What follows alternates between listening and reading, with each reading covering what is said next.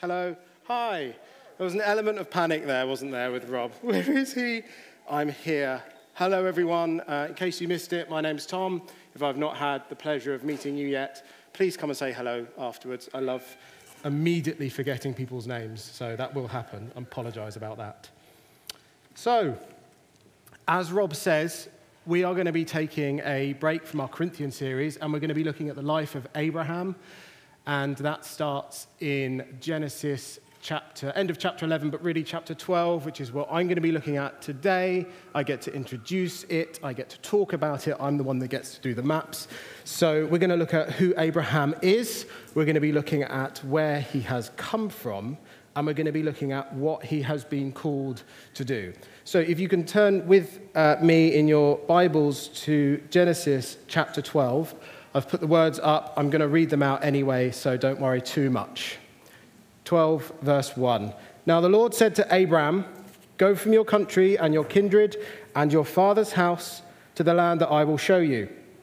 And I will make of you a great nation, and I will bless you, and I will make your name great, so that you will be a blessing.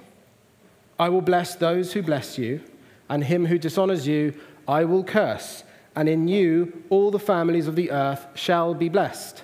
So Abraham went as the Lord had told him, and Lot went with him. Abraham was 75 years old when he departed from Haran, and Abraham took Sarai his wife, and Lot his brother's son, and all their possessions that they had gathered, and the people that they had acquired in Haran, and they set out to go to the land of Canaan. When they came to the land of Canaan, Abraham passed through the land to the place of Shechem, to the oak of Moreh. At that time, the Canaanites were in the land. It's in the name. Then the Lord appeared to Abraham and said, "To your offspring I will give this land." So he built there an altar to the Lord who had appeared to him.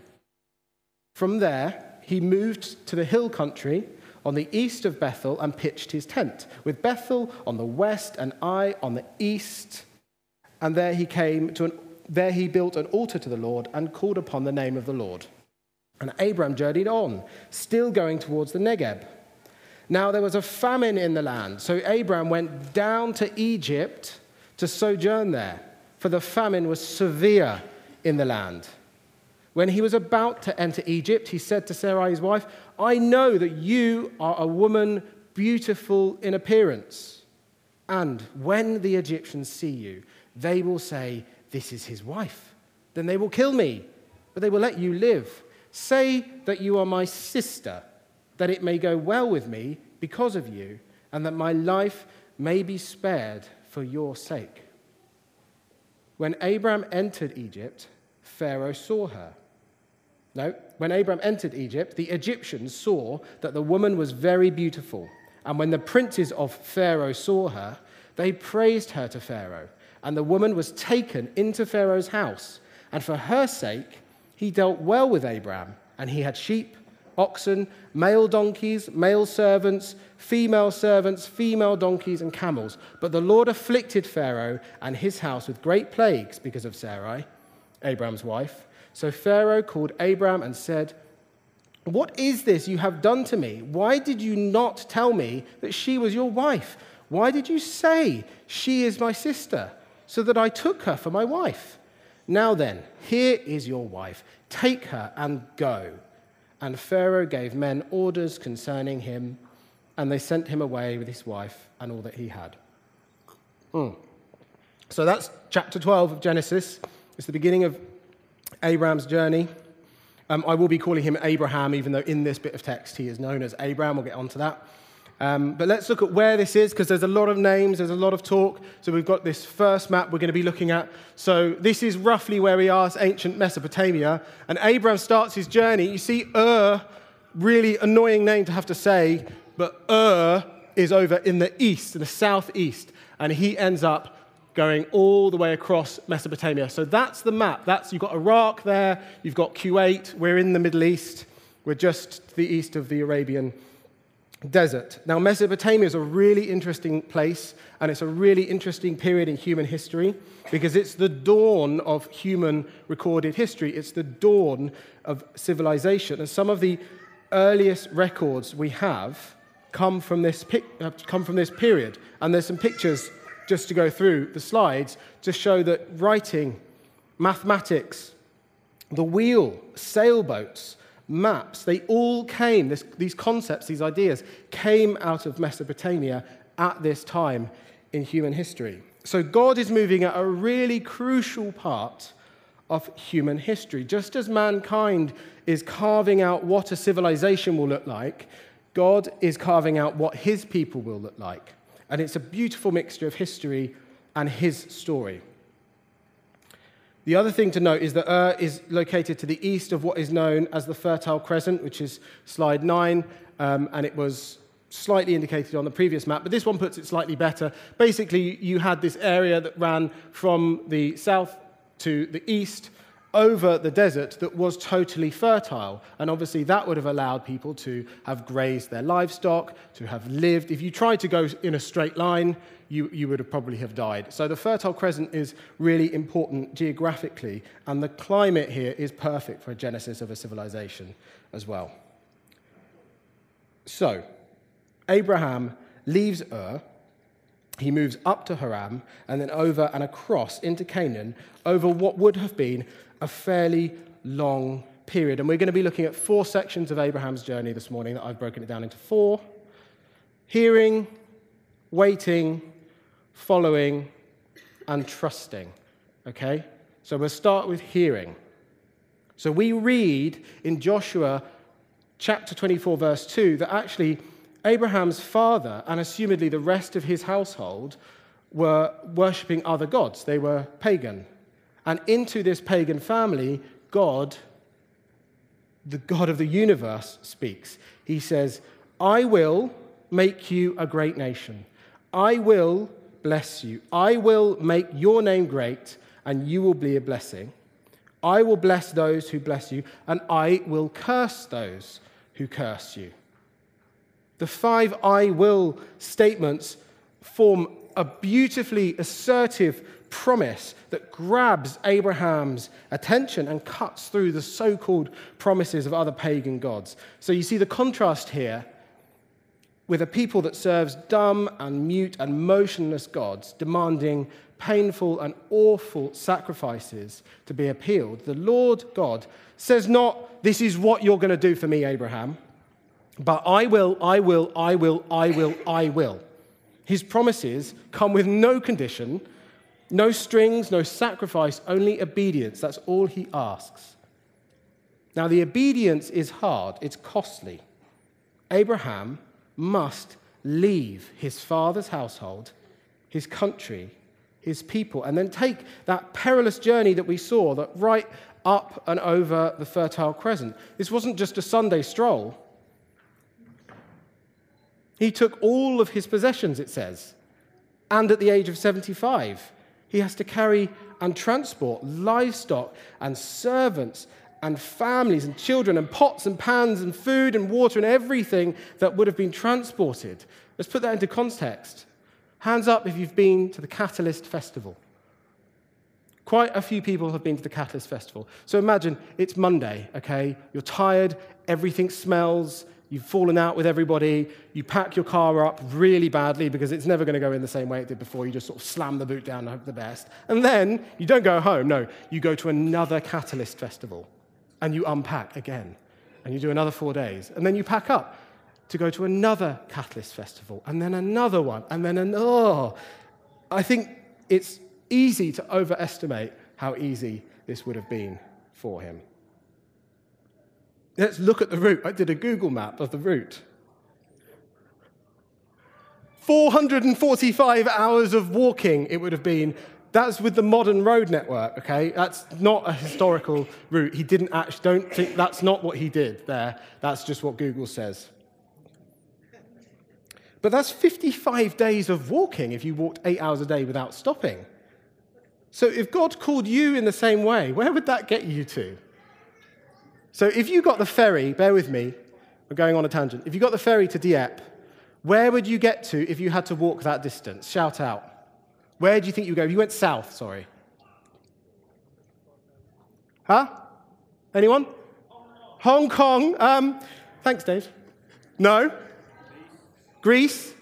Nice. Nice in France. Nice, okay, so we've got France. Any offers on Nice? Any offers? Any offers? Athens. You'd get to Gibraltar. 1,200 miles. It's like walking from Dieppe to Gibraltar. Okay, I need to move on. So, I think we need to get that. We need to get how painful this calling would have been. In fact, who would like a sweet? Have I got someone here that's struggling for attention and would like to earn a sweet? I need a volunteer. Anyone at all? Anna, come on, come up here. Anna. Sorry, she was the first one. It's not just because you're my daughter. Right, here's your sweet, Anna. Don't touch it. Go over there. Right, this is our family tent. Oh, okay, this is just for one family. Right, if you drag that tent all the way over there, you can have the sweet. Okay, so just imagine...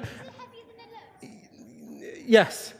So just imagine Abraham's family just transporting all of this stuff. It would have been chaos. Well done, Anna. There you go. There's your sweet. But everybody would have been involved. It would have been a really arduous journey. And God spoke unmistakably to Abraham and called him on this journey that was to be his people's inheritance. And I just want to ask this morning, have you heard from God in the same unmistakable way as Abraham? Have you unmistakably heard from him? Of course you have. Because let's not fall into that trap of looking for God's calling. Paul says, okay, he's called to be an apostle. Abraham was called by God, but you have been called by Jesus to follow him. That is your calling. And like the disciples, Simon, Andrew, James, and John, who did not know Jesus, when he called them, they left everything and followed him. And you're here today listening to this because God has called you.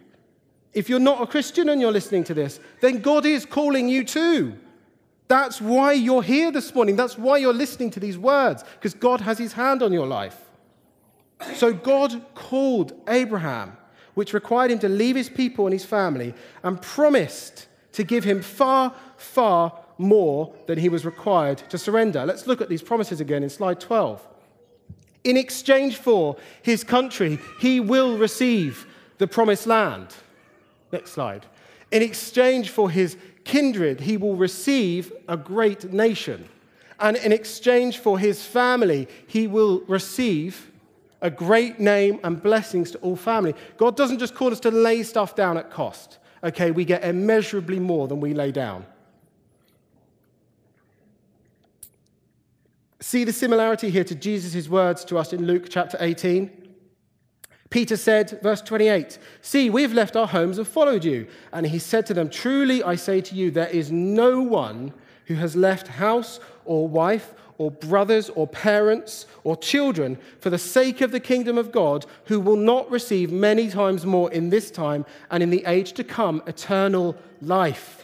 Not just a promised land, but a promised eternal inheritance. That's our journey. When Jesus calls us, he asks for the complete and total surrender of the heart. That's what Jesus means in Matthew 16, verse 24. He says, "If anyone would come after me," this is almost a warning, "let him deny himself and take up his cross and follow me." And there is a danger in not following God's command closely.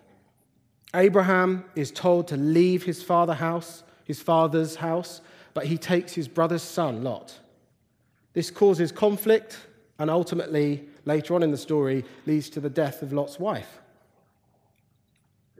And I think for us here this morning, we need to look at our lives and make a sober assessment, remarkably similar to the word that Rob brought about the bullseye and about what Grant was saying about casting off everything. God is speaking. What part of my life have I hidden from his command to deny yourself and follow him? What have I not surrendered to Jesus? Or to put it another way, what thing in my life that if Jesus asked you to leave that at his cross would cause you to question him? Your house? Your job? What is it? Abraham was able to inherit God's promises and receive his blessing because he was willing to forsake his family and follow God. Simon and Andrew in the New Testament, they were able to follow Jesus because they cared for him more than their own life.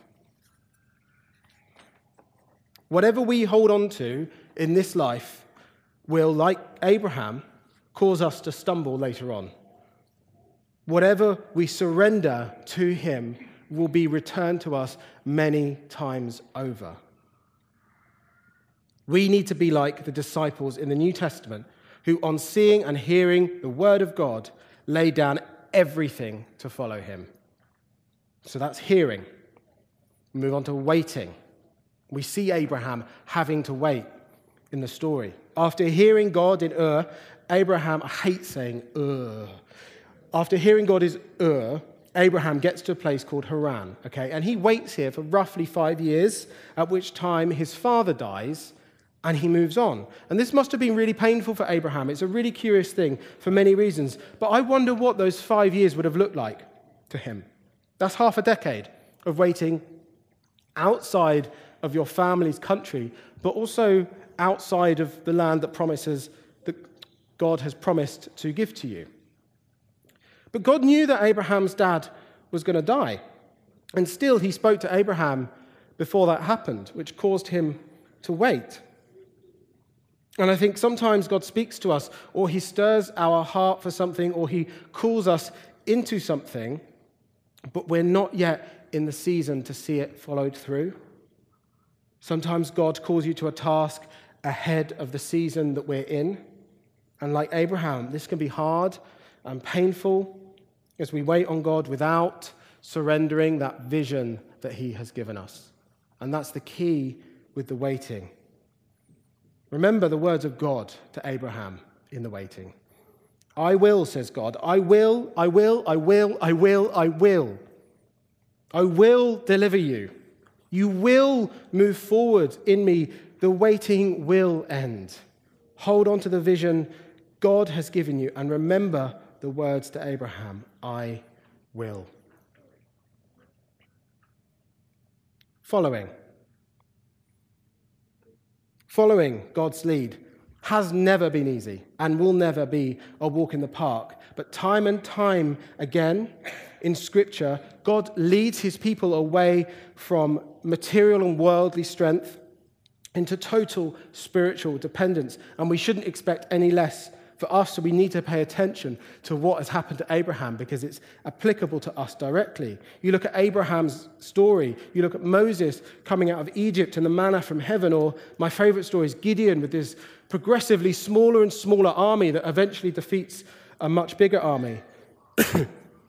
The loaves and the fishes and so many more examples. God wants to take you out of your comfort zone and follow him into the unknown, to use the words of Elsa, to receive blessings and an eternal reward. What is that unknown for you?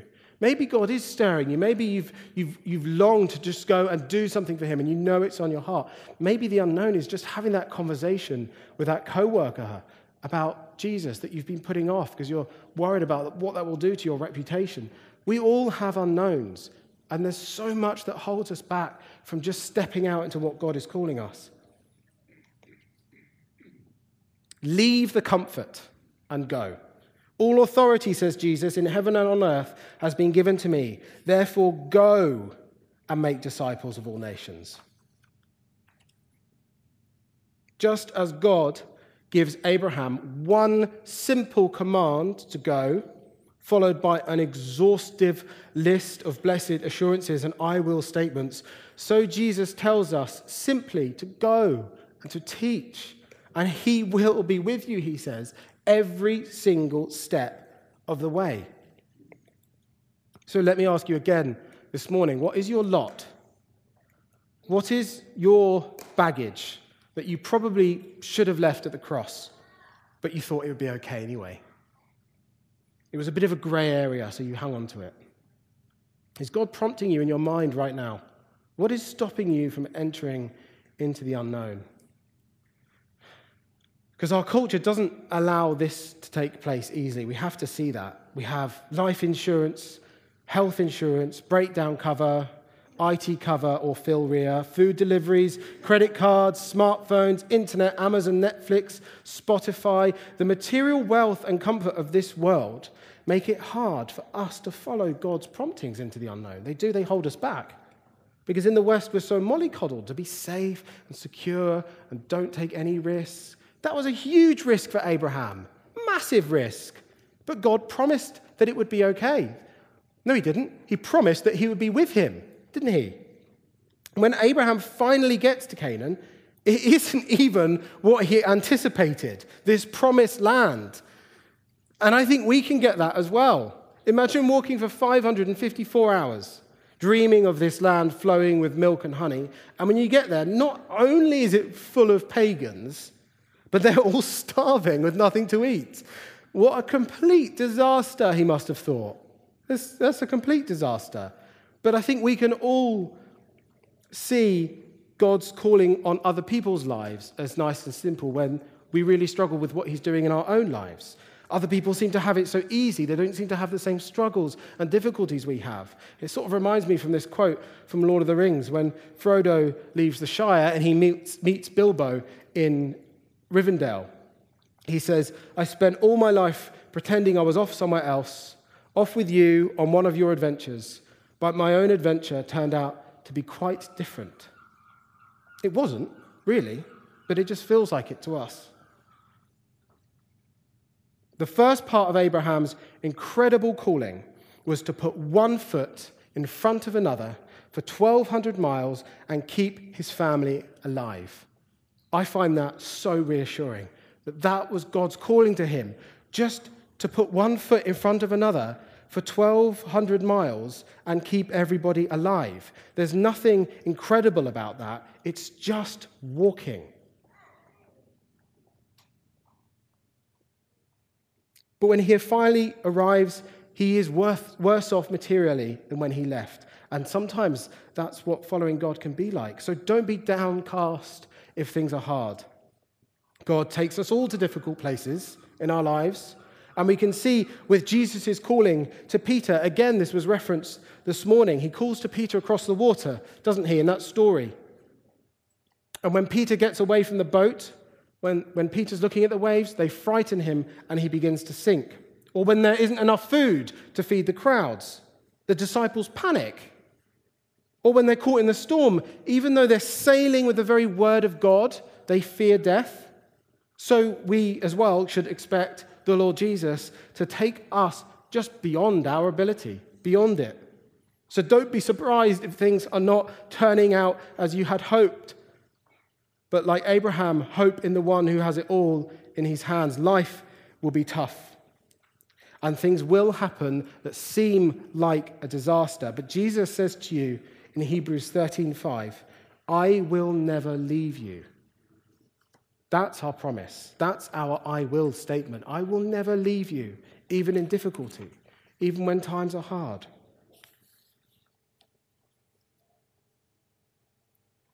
Despite God's promises to him, Abraham does fear for his safety.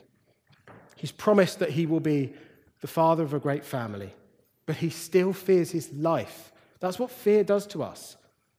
When we look at fear and not God, when we look at the waves and not Jesus, we will start to sink and we will start forgetting what God has said. He doesn't turn to God for help, but he turns to Egypt, that sinister figure that crops up time and time again for God's people, representing material and military wealth and security. And when we read about them longing to go there, God's people, it's normally a sign that their heart is not in the right place with God and that they're fearing. They've turned to the world, and that's what we can do. We can just turn to the world. Fix me, world. I can't cope. So Abraham makes this rational decision and leaves the land that God's promised him and continues to journey down to Egypt. And when we're faced with difficulty, we can turn to many other things as well, despite the promises God has for us. Which brings me to my just final section this morning. Trusting. In times of difficulty and fear, we have to trust that God's promises are real to us and not be led by fear. The lack of Abraham's trust, his wife ends up in bed with the Pharaoh. But even in Abraham's error and wavering faith, God is still faithful and gracefully releases Abraham with those plagues. You see that? Abraham makes a mistake and God rescues him. He doesn't go, I've messed it up. That's it. That's the end of this promise. No, because that promise is a promise from God that won't be broken even in our messy lives. And as a result of Abraham's lack of trust, his wife ends up in bed with Pharaoh, and this is a catastrophic perversion of what God has called him to do. He's no longer where he should be, and his wife is in bed with the Pharaoh. And there's a very specific application to this text I want to really bring. God calls Abraham to go to Canaan. Abraham gets to Canaan and fears the famine. Abraham leaves the country God has given him and enters Egypt, giving up his wife. We've not strayed that far, I'm sure. Not as far as Abraham's wife has strayed away from God there. But all of us, for sure, have strayed off the path that Jesus has called us to and onto our own path. Like, we're just not hitting the bullseye, like that picture that Rob brought this morning of the archers. Away from the promise and his blessings and into our own pleasures or our own fears. They distract us. They put us off. If we find ourselves straying from that close communion with Jesus, if we find ourselves not abiding in him, but in our hearts turning from him and hiding our shame, then we must, like Abraham, at once go back to him and not delay for a moment. When Abraham was finally released from Egypt, he went to the place that God had given him the promise. He went back to the place that God had spoken to him. And that's such a beautiful picture of us just turning in our moments of despair and sin and fear, just turning to Jesus and saying, I just want to come back to you, Jesus. I'm making a mess of this. And he is so graceful to us to forgive us. Have you found recently that it's as if you're carrying a weight so heavy, like this tent that Anna was dragging across, that every step is just a burden for you? Well, come to the cross and remove that weight of sin this morning. Don't delay. Leave it there forever and walk away from this building free and forgiven, knowing that the blood of Jesus continually cleanses you of your sin.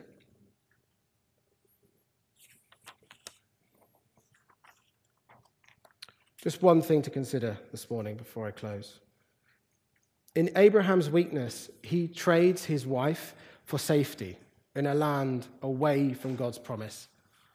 However, when we read the account of Abraham in Hebrews 11, he's commended for his faith. And there's no mention of Egypt. There's no mention of that mistake. God will not recall a single sinful moment in your life if you're in Jesus. He will not remember it.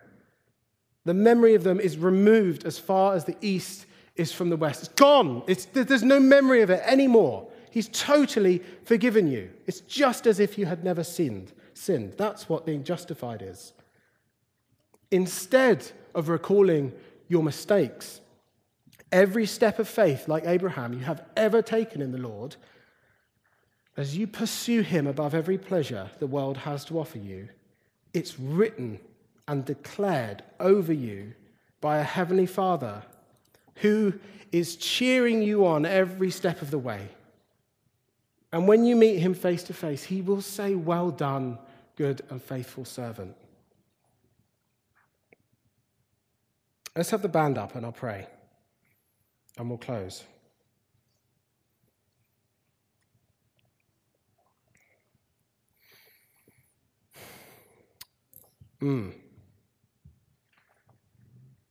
Father, I have chosen the wrong things. I've followed the wrong paths. I've been led by fear and not by your promises. That's how it feels sometimes. I've allowed other things to take my eyes off you, Jesus. And I'm not where I should be. I'm in Egypt, Lord, help me. That's how it feels so many times. Lord, I thank you that you are faithful. I thank you. You didn't just watch Peter drown, Lord. You grabbed him and pulled him into the boat. You mercifully brought Abraham back to the promised land. And time again, you correct our path, not with wrath, Lord, but with grace and forgiveness and praise and just cheering from the sidelines. Thank you, Lord. Thank you for your I will promise over our lives, that our failures are forgotten by you and our sins are washed in Jesus' blood. Help us, Lord, not to hold on to the things in this world, but to run the race set before us, casting off everything that hinders us. Holy Spirit, I just pray right now that you would just do a deep work in people's lives.